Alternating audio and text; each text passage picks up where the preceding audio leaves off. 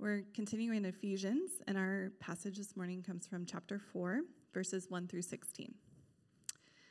I, therefore, a prisoner for the Lord, urge you to walk in a manner worthy of the calling to which you have been called, with all humility and gentleness, with patience, bearing with one another in love, eager to maintain the unity of the Spirit and the bond of peace. There is one body and one Spirit, just as you were called to one hope that belongs to your call, one Lord, one faith, one baptism, one God and Father of all, who is over all and through all and in all.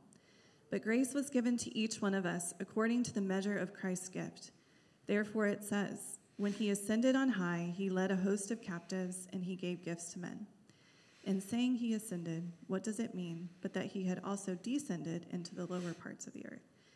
He who descended is the one who also ascended far above all the heavens, that he might fill all things. And he gave the apostles, the prophets, the evangelists, the pastors and teachers to equip the saints for the work of ministry, for building up the body of Christ, until we all attain to the unity of the faith and of the knowledge of the Son of God, to mature manhood, to the measure of the stature of the fullness of Christ, so that we may no longer be children, tossed to and fro by the waves and carried about by every wind of doctrine, by human cunning, by craftiness and deceitful schemes. Rather, speaking the truth in love, we are to grow up in every way into him who is the head, into Christ, from whom the whole body, joined and held together by every joint with which it is equipped, when each part is working properly, makes the body grow so that it builds itself up in love. This is the word of the Lord.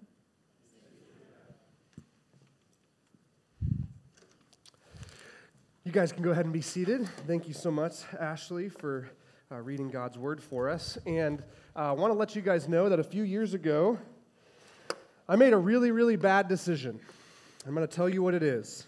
A friend of mine was turning 30, and his wife had what she thought was a brilliant idea to purchase a few hours at one of those trampoline parks for him and I to enjoy together. Just to be clear, we didn't take our kids, it was just me and him, during workday hours, basically alone in this trampoline park. You've seen these before, right? Maybe if you're a parent, you've taken kids just down to Sky Zone. It's 3 minutes from here at Quivira and 67th. So you're aware of these, but has any of you spent 3 hours pretending that you are a child jumping in one of them, even though you very, very much are not, right? Or is that just me this morning, right? My buddy and I, we tried to dunk so many times in the dunk zone that I've got a picture of the dunk zone. This guy is pulling it off. This is not me or my friend. We were not pulling it off, right? And the reason why this was such a bad decision, you know why this was a bad decision, right? I woke up the next morning, and there were places on my body that were sore that I did not know existed. It's I hadn't thought about that muscle in a while, but it's very, very sore, right? This is why it was such a bad decision. As much fun as me and my friend had, it was a great idea. We really enjoyed ourselves. What I can definitively say is that our bodies did not need 3 hours jumping in a trampoline park as if we were, 12 years old again. We didn't need that. We didn't need that as grown adults. But that is an interesting question to me. Maybe you think it is as well. The question of, what do our bodies need? What do our bodies need? What do our bodies need? I made a list. This is my list. Doesn't have to be your list. But I made a list of a few things that I think our bodies do need. Number one, for me, more thoughtful exercise, less chaotic trampoline park jumping. That's at the top of my list. More water, less coffee. More sleep, less Netflix. More kale, less ice cream. And on and on and on, right? This is a list of what my body needs. Maybe yours would be similar, maybe it would be different, but we tend to forget how important our bodies are, don't we? We tend to forget how important our bodies are, especially if our bodies are working well. We tend to actually rarely even think about them. Now, others of you know better, right? I know that there are many in the room right now who suffer from chronic illness, who suffer from chronic pain. That's actually a central part of my dad's story, David, and so I've gotten to journey alongside, very close to someone who's had a chronic illness for the past 20, 25 years. And if that describes you, right, then you know better than maybe the rest of us where we don't think about our bodies all that much. And if that describes you, just know that we see you.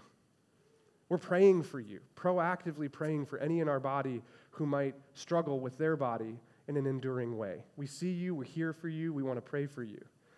But I do think others of us, we can tend to forget how important our bodies are. And the truth is, church, that our bodies matter. Our physical bodies matter. We ought to think about them more than we do.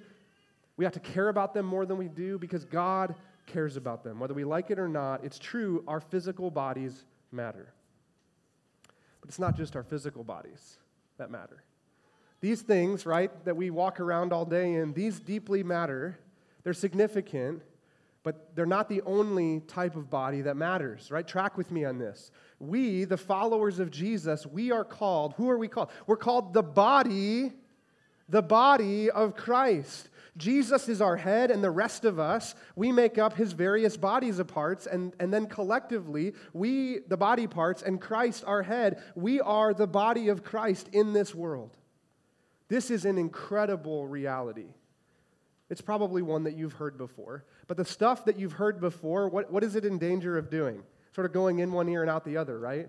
You're like, oh yeah, the body of Christ, I've got that thing down. I understand that. Do we?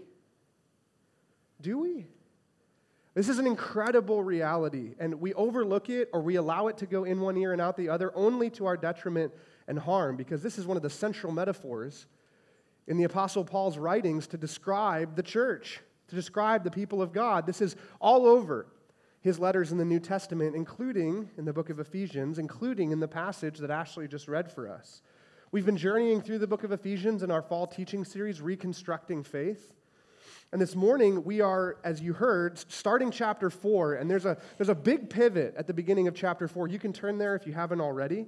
We're at the halfway point of the book of Ephesians, and there's a clear transition here in these verses from the Apostle Paul. You see, chapters 1 through 3 of Ephesians are primarily full of indicatives. As in, Paul is describing, church, this is who we are now as God's people in Jesus, but chapters 4 through 6 are primarily full of imperatives, meaning Paul's saying, church, as a result of who we are, the indicatives, this is how we should now live in Jesus Christ. So chapters 1 through 3 are the indicatives, this is who we are. Chapters 4 through 6 are the imperatives, this is what we do and how we live in light of who we are. Indicative, chapters 1 through 3. Imperatives, chapters 4 through 6. And Paul begins this vital turn and transition in the book of Ephesians in reminding us of a vital truth. And it may sound basic to you. This may seem like, well, no duh, but we have to start here. The body of Christ needs to look like Jesus. The body of Christ needs to look like Jesus. Now, I'm not going to get a book deal with that idea, right? It's too straightforward. It's almost too bland. It's too basic. And yet, can we be honest and admit that this is where we need to start? Let me ask it this way, right? How often have you in your life and interactions with the body of Christ, how often have you observed the body of Christ not looking like Jesus? How often have you observed the body of Christ not looking like Jesus? And I bet you're thinking right now, like too often.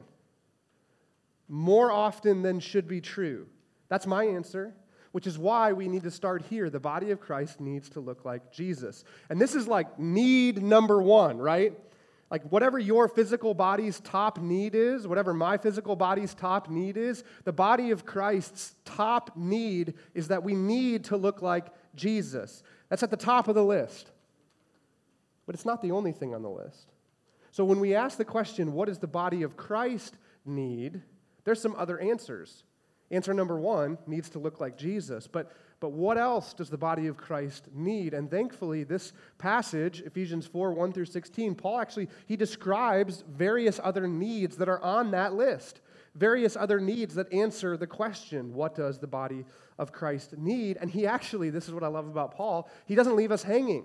He describes the needs, and then he provides a pathway. He describes a pathway that we can journey on, that we can take a walk on together to meet these needs.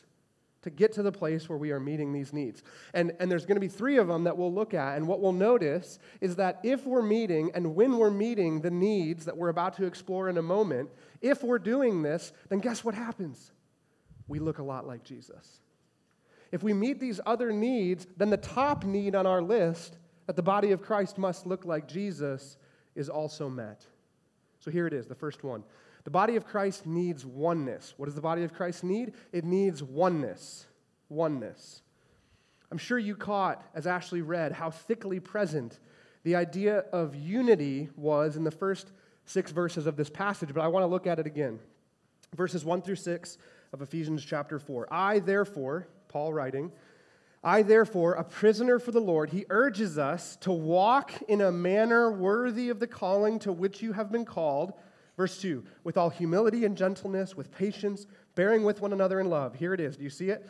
Eager to maintain the unity of the Spirit in the bond of peace. I love this. Verses 4, 5, and 6. There is one body and one Spirit, just as you were called to the one hope that belongs to your call. One Lord, one faith, one baptism, one God and Father of all, who is over all and through all and in all. You all see where I got the word oneness, didn't you? Did you catch it with me? Did you count along? There are 7 instances of Paul using the word one. Do you want to hear it again without all of his asides? One body, kind of important to Paul. That's where he starts this list. That's why we're talking about it today. One body, one Spirit, one hope, one Lord, one faith, one baptism, one all, one God. One God and Father of all. So, right? Over and over and over again, Paul is pointing us back to who we are, to the indicatives, remember. We are one in Jesus. We are one because of Jesus. And because of the oneness that we are, then what? Well, then he urges us to do what? He urges us to walk. That's the leading imperative in Ephesians 4:1. He urges us to walk worthy of the calling to which we have been called. Well, what's the calling? To be one, to be unified. The body of Christ needs oneness, and he urges us, he commands us, he gives us the imperative of walking as one. We must walk as one. And maybe you've noticed it with me. I've noticed that the challenge of this here is one of the reasons why people have maybe deconstructed their faith. It's not the only reason. But folks are asking questions of the body. Questions like, why are there so many denominations? It's a good question. Why do people change churches so easily when things get hard?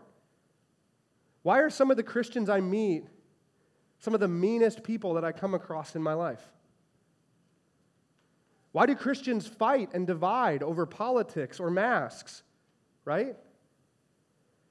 I've seen people throw up their hands and deconstruct their faith because they see and experience Christians acting like a bunch of disconnected body parts lying all over the place.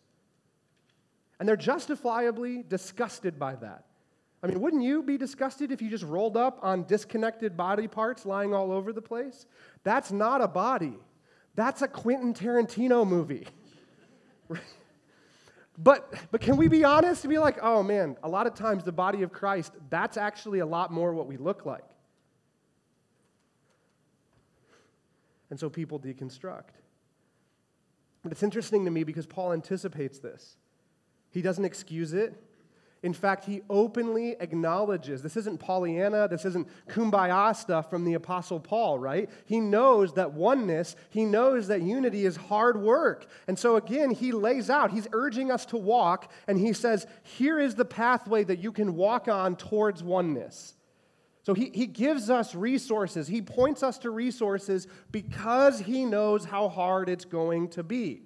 So here, before he even describes oneness in verses 3 and 4 and 5 and 6, in verse 2, he actually lays out some character traits that we're going to need on this walk towards oneness. So look again at verse 2. I've got them highlighted. We're going to need some humility. Oh, I need an amen. We're going to need some humility. Amen. All right? That's not it. We need more than that. That'll get us going. But we need some gentleness. Yeah. You know what I want to do. We need some patience, and we need to bear with one another in love. Now, I love the end of this, bearing with one another in love, because one of my other all-time favorite verses from the Apostle Paul is Galatians 6:2. And in Galatians 6:2, he uses the word bearing with, but this is what he says in Galatians 6:2. He says, bearing with the burdens of other people. He's not talking about burdens here in Ephesians 4:2. What does that imply? Sometimes we are the burden that others in the body have to bear. You tracking with me on that, right? Like, I'll say it this way. In my life, in my journey with Jesus, I can raise my hand and say, as I look back over it, I can recognize times and moments and even seasons where I was the burden that others in the body had to bear. And that seems to be what Paul is getting at here. Hey, oneness is important. Unity is important. Do you know what you're going to need? You're going to need the humility to admit that sometimes you or sometimes they within the body are going to be the burden that others have to bear. And as I look back over these moments, I have them in my head right now, and I have the specific people, my brothers and sisters in Christ, who with generosity, with humility, with great patience, they bore with me in love as I was the burden. So that's my story and my experience. I won't say your story and your experience, but I find it fascinating. Galatians 6:2, bear the burdens of one another, and in doing so, fulfill the law of Christ. Ephesians 4:2, y'all, bear with one another. Sometimes we are a burden, and other people in the body have the calling to bear with us, Bearing with one another in love when some among us, when all among us at different points are going to be a burden, that is hard work. It's grueling work. It's messy and sweaty work. You know what I mean? And humility and gentleness and patience, right? Do we have the humility to admit that that's true of us? Sometimes I've been a burden and others in the body have had to bear me. Do we have the gentleness? I love that word. Sometimes we think too little of that word. Sometimes we think too little of that word, right? Gentleness, patience. And actually, track with me on this too. Who is Paul describing when he's listing off these character traits? Humility, gentleness, patience, the ability to bear with one another in love. He's describing Jesus. Is he not? Think of who Jesus was on this earth as he walked. Think of how humble Jesus was. Think of how gentle Jesus was. Think of how patient Jesus was. Think of how he was always willing to bear with anyone, everyone, anyone. Think of how loving, supremely loving Jesus was at all times and all ways. Paul is describing Jesus and inviting us and encouraging us and commanding us to walk as his body, right? Because the body of Christ needs to look like Jesus. And if we look like Jesus with humility, gentleness, patience, if we bear with one another in love, then we're on our way towards oneness and we're on our way towards looking like Jesus. I'm a little behind on this. I'm slowly making my way through the incredible book, Gentle and Lowly, by pastor and author Dane Ortland, and I'm seizing in on this word gentle because I'm convinced we look over it and we even look down on it. I don't want to be gentle. Sometimes it's not a character trait that gets much play in our modern cultural moment. It's bad to be gentle, right? You'll get taken advantage of if you're gentle, y'all.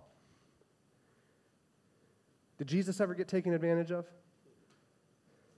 Okay, so this title comes from Matthew 11:29. This is Jesus describing himself. This is an important verse for our church. We literally have it on the wall. It's right there. Do you see it? Take my yoke upon you and learn from me, for I am gentle and lowly in heart, and you will find rest for your souls. This is Jesus describing himself and inviting us into a different kind of transforming relationship. And Dane Ortland has written a book where he's zeroing in on these ideas of Jesus' self-description of himself as gentle and lowly. And here is the first place in the book where Dane Ortland describes what he thinks Jesus means when he describes himself as gentle. Jesus is not trigger happy. He's not harsh. He's not reactionary. He's not easily exasperated. He is the most understanding person in the universe. The posture most natural to Jesus is not a pointed finger, but open arms. Open arms. Don't you want to be like that? Don't you want to be gentle like that? Don't you want the body of Christ to be like that? And if we were this way all the time, wouldn't the body of Christ be one? Wouldn't we be united? The body of Christ needs oneness. And again, I know how hard this is. I know that there are important conversations to have about oneness and unity really needs to look like when the rubber meets the road. Like the question of, do I need to be best friends with every other Christian? Is that what oneness looks like? Or we should spend some time pressing into the concepts of forgiveness, the concepts of reconciliation too. What does that look like? We're commanded towards those practices as well. How do those practices relate to our oneness? All of these questions matter. We could add to the list too. There are not easy, quick answers to any of this because this is hard, grueling, sweaty work. It's difficult. Living as one in the body with people that are so different from us means inevitable tension. It does. But I keep wondering, how can we move forward? How can we walk, as Paul commands us, how can we walk forward together with, yes, tension, but maybe without as much animosity? How can we remain one? Well, we can walk the path with humility, with gentleness, with open arms, with patience. We can walk the path bearing with one another in love because, church, this matters. I think it's the central unifying theme of this entire letter, unity. Unity in Christ. It matters. The body needs oneness. The body of Christ needs oneness, but that's not all. No, the body of Christ also needs teamwork. It needs oneness, but it also needs teamwork. The body of Christ also needs teamwork. One of the aspects across all of Paul's writing that I find most brilliant about him is his unbelievable ability to look around the corner and see what disagreements or questions are going to arise based on his teaching.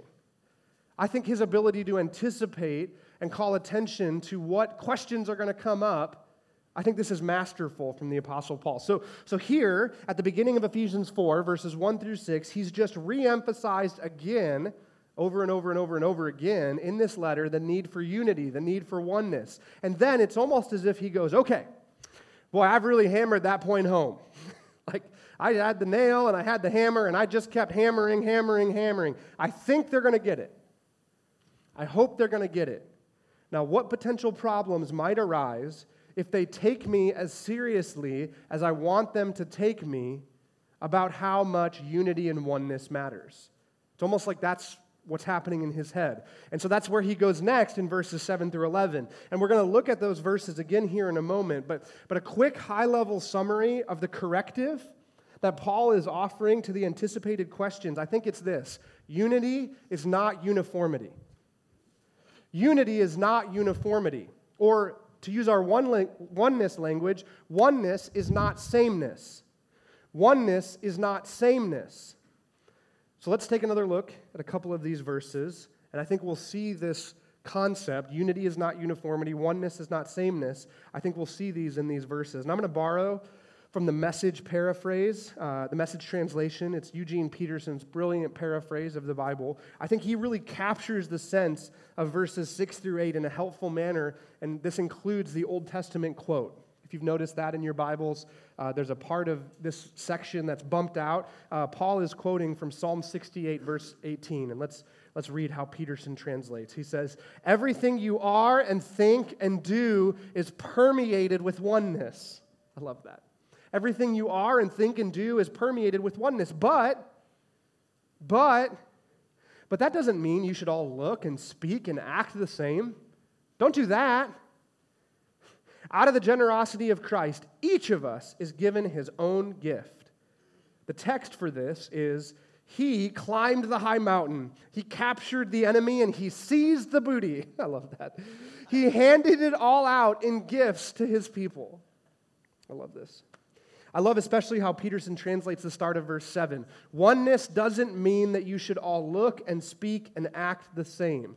Yes, the body of Christ needs oneness. It is a point that the Apostle Paul and me will not stop talking about. But the body of Christ also needs teamwork.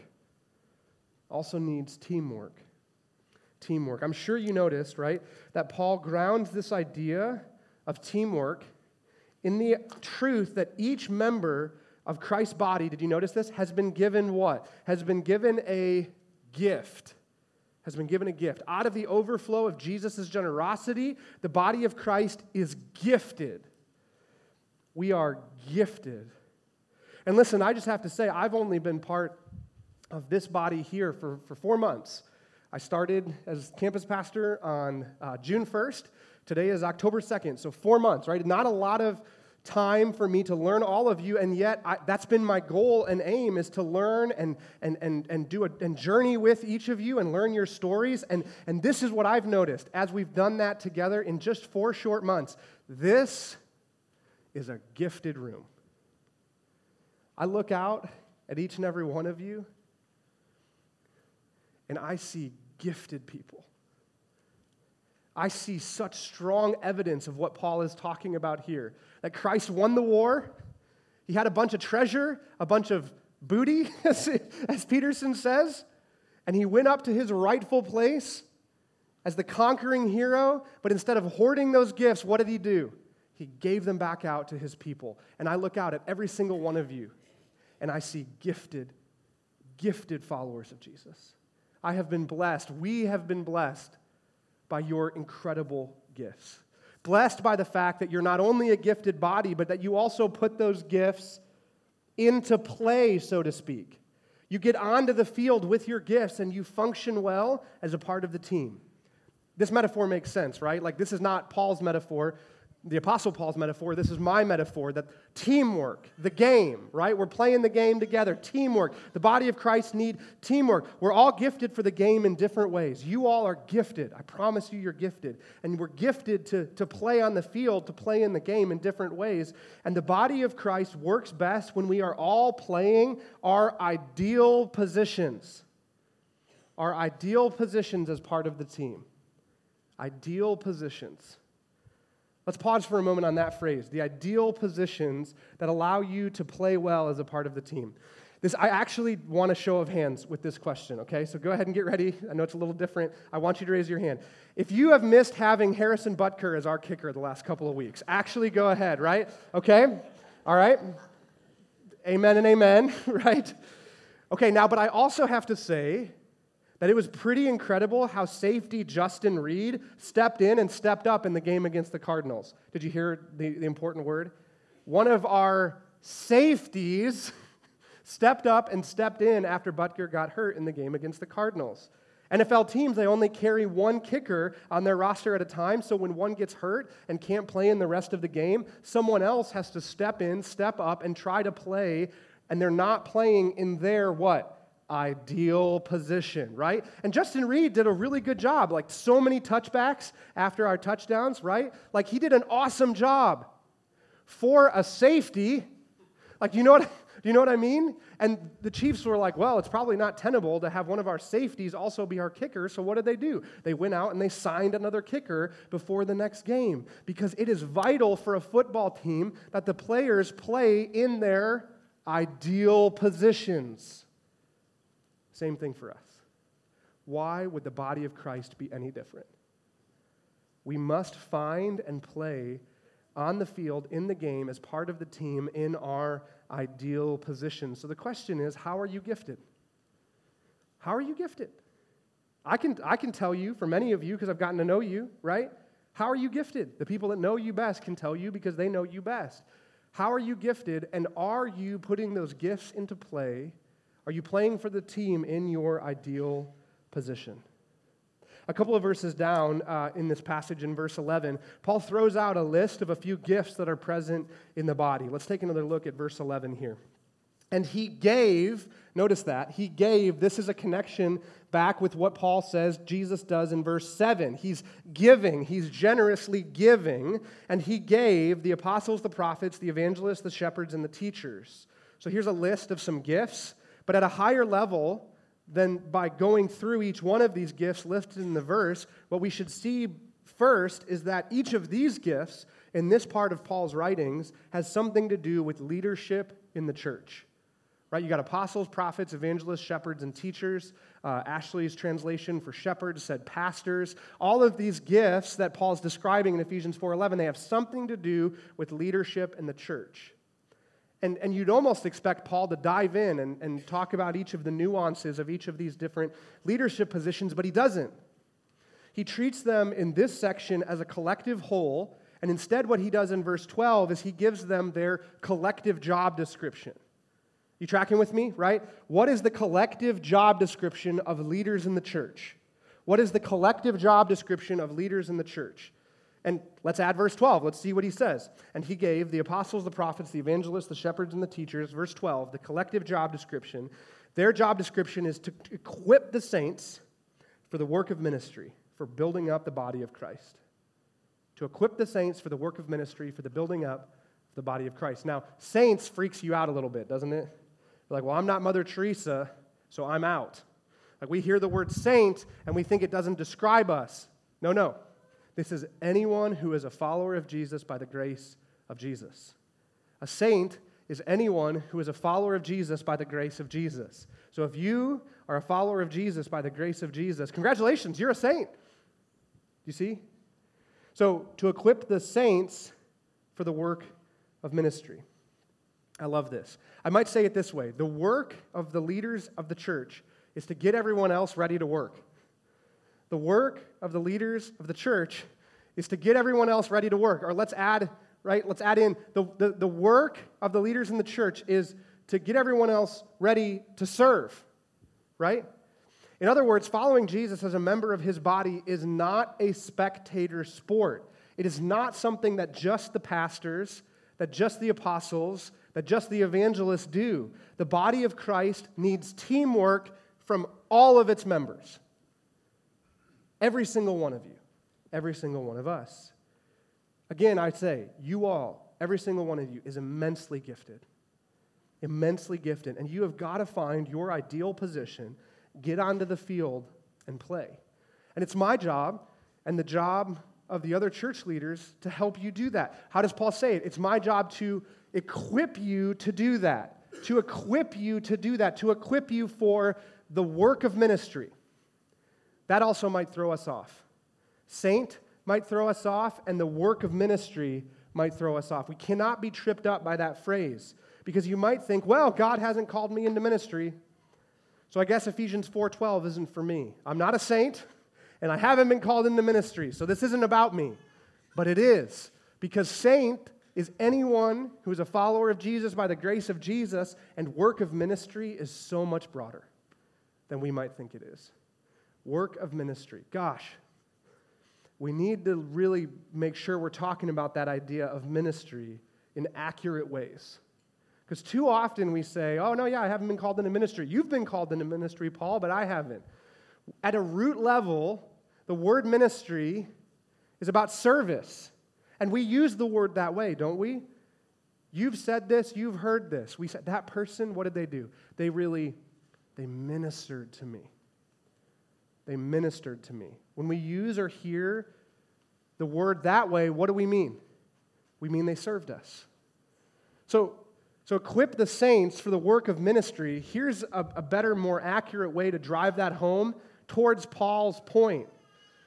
I, as the church leader, am supposed to get all of us, all followers of Jesus, ready to serve. That's Ephesians 4:11 and 12. The church leader's job is to get every single one of us that is following Jesus ready to serve. To serve. And this is not just serve on one of our Sunday morning teams. This is not just serve with Prairie Point. It is that. But it's more than that too. It's serving in your family. It's serving in your job. It's serving in your friendships and relationships. Students, it's serving the students that are next to your lockers in your school. It's serving. My job as a church leader is to get you all, us all, the body ready, every follower of Jesus ready to serve. That is what's happening here, right? We need to start serving one another in the body. We need to start serving literally the whole world. This is God's design. We see this over and over and over again. He blesses us to what? Be a blessing. He gifts us so that we can what? Give gifts to others. He serves us in Christ so that we can what? Then go and serve others, all others. Church, the game's underway. The game's already happening. It is going on right now. The only question is whether or not you're on the team and whether or not you're serving in your ideal position. That's it. The game's happening. We're not waiting for the game. We're not in the locker room. We are on the field. The game is already happening. The body of Christ needs teamwork. We need you. We can't do it without you. The body of Christ needs teamwork. And do you know what happens when we get on the field and start serving together? I've seen this over and over and over again. Do you know what happens? When the body of Christ is experiencing unified oneness, and when the body of Christ is playing together as a coherent team, playing the game with excellence, what happens is we start growing together. We start maturing together, and that is our third and final need this morning that we're going to look at briefly. The body of Christ needs oneness, the body of Christ needs teamwork, but the body of Christ also needs to mature together. The body of Christ needs to mature together. The body of Christ needs to grow together. We're going to add it all back in. Follow along with me one more time. See how all of this trends towards growth and maturity. Verses 11 and 12, we've taken a close look at them, but we're adding in verses 13 through 16, the end, and see how all of this crescendos towards growth, crescendos towards maturity. And he gave the apostles, the prophets, the evangelists, the shepherds, and the teachers to equip the saints for the work of ministry, for the building up. There's growth, there's maturity. For the building up of the body of Christ until when? Well, until we all attain to the what? The unity of the faith. There's the unity idea again, okay? And of the knowledge of the Son of God, until we all attain to mature manhood, to mature adulthood. There's growth, there's maturity. To the measure of the stature of the fullness of Christ. I have to stop. I love it too much. We're growing up, we're maturing up. How high are we growing? What's the stature? When do we stop? What's the measure? The measure of the fullness of Christ. Like, everybody look up. Right? Like, that's how high we're growing. That's how much we're maturing. The stature of the growth that we're aiming for is measured by the fullness of Christ. Look up at the high heavens. You're not going to see the matureness of the fullness of Christ. That's where we're going. That's where we're headed. Verse 14, so that we may no longer be children, tossed to and fro by the waves and carried about by every wind of doctrine, by human cunning, by craftiness and deceitful schemes.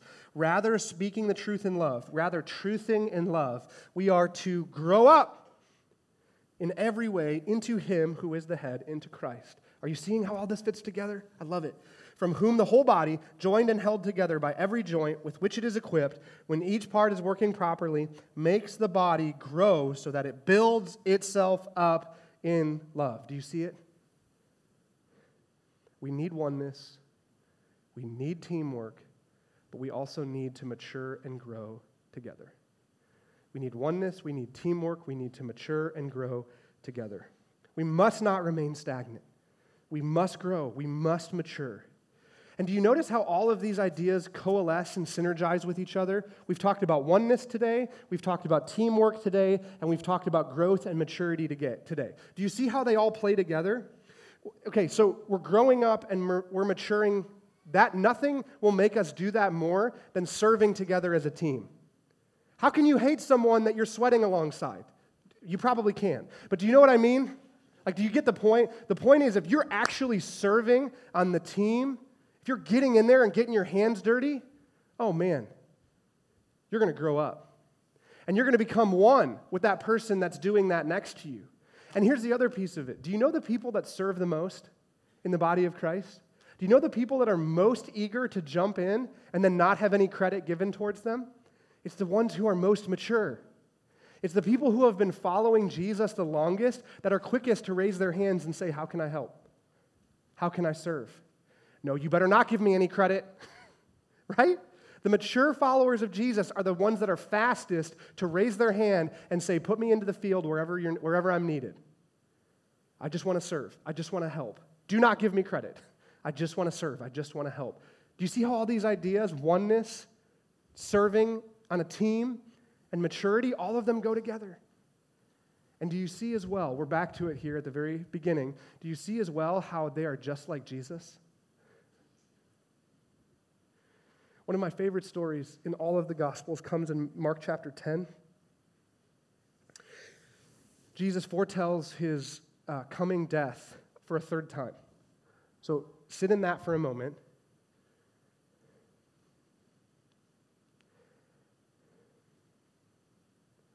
He's just been very clear with his disciples that the point of all of this is for him to go to the cross. I'm imagining that. How could that not be a solemn, somber moment? It's the middle of Mark 10. And then immediately following, James and John, the brothers, 2 of the 12, immediately following Jesus' third time foretelling his death, his coming death, they go to Jesus and they angle for promotions. Seriously. Go look it up. Go read it. It's astounding. Jesus has just foretold his death again, and that's the moment they choose to go to him and say, hey, Jesus, let us grab you for a second. We got a question for you. Grant James and John the places of honor, one to sit at your right and one to sit at your left. They're angling for promotions, and I cannot be too hard on them because I think I would have done the exact same thing. It's sort of a shrewd move from a human standpoint, right? The other disciples say so. They're in the text, Mark 10. It says the other 10 found out and they were indignant. They were jealous that James and John had such a great idea because the places of honor, the right and the left of the King of the universe, that's a pretty good spot. And James and John had the idea first. So Jesus catches wind of the jealousy. He sees how much they're missing it, and he calls the 12 together. And this is what he says, Mark 10:45. This is an important moment. And this is what he says. Even the Son of Man, that's me, even the Son of Man came not to be served, but to serve. And in fact, to give his life as a ransom for many. The King of the universe, the creator of the universe. If anyone had the right to raise their hand and say, hey, y'all, you can serve me, it was Jesus. And yet he comes and says, for not even the Son of Man, not even the creator of the universe, not even the King of the universe, not even me is here to be served. That is not what this is about. Not even the Son of Man came to be served, but instead to serve. And in fact, to give his life as a ransom to many. This is Jesus. And friends, church, we are his body. Do we look like that? Do we look like that? The body of Christ needs to look like Jesus. So do we look like Jesus? Are we one? Are we unified? Are we on the field playing our ideal positions together? Are we growing together? Are we maturing together? Are we serving together? Does our body look like Jesus? I hope so. I think so, most of the time. I pray so. The body of Christ needs to look like Jesus. Pray with me. Father in heaven, may this be true of us. Oh, goodness. May this be true of us. May our body here at Christ Community Shawnee, at Christ Community more broadly, Lord, across our 5 campuses, may we look like Jesus. May we be one. May we be unified. May we serve with eagerness as members of the team in our ideal positions, and may we grow and mature together. Thank you for Jesus' model. Thank you for his sacrificial service to us. Thank you for his sacrificial life, that he gave up his life to death so that when we fall short, he can fill the gap. We're so grateful for that, Lord, and we pray that we would never stop walking towards this goal of unity, teamwork, and maturity. In Jesus' name and by the power of his Spirit we pray. Amen.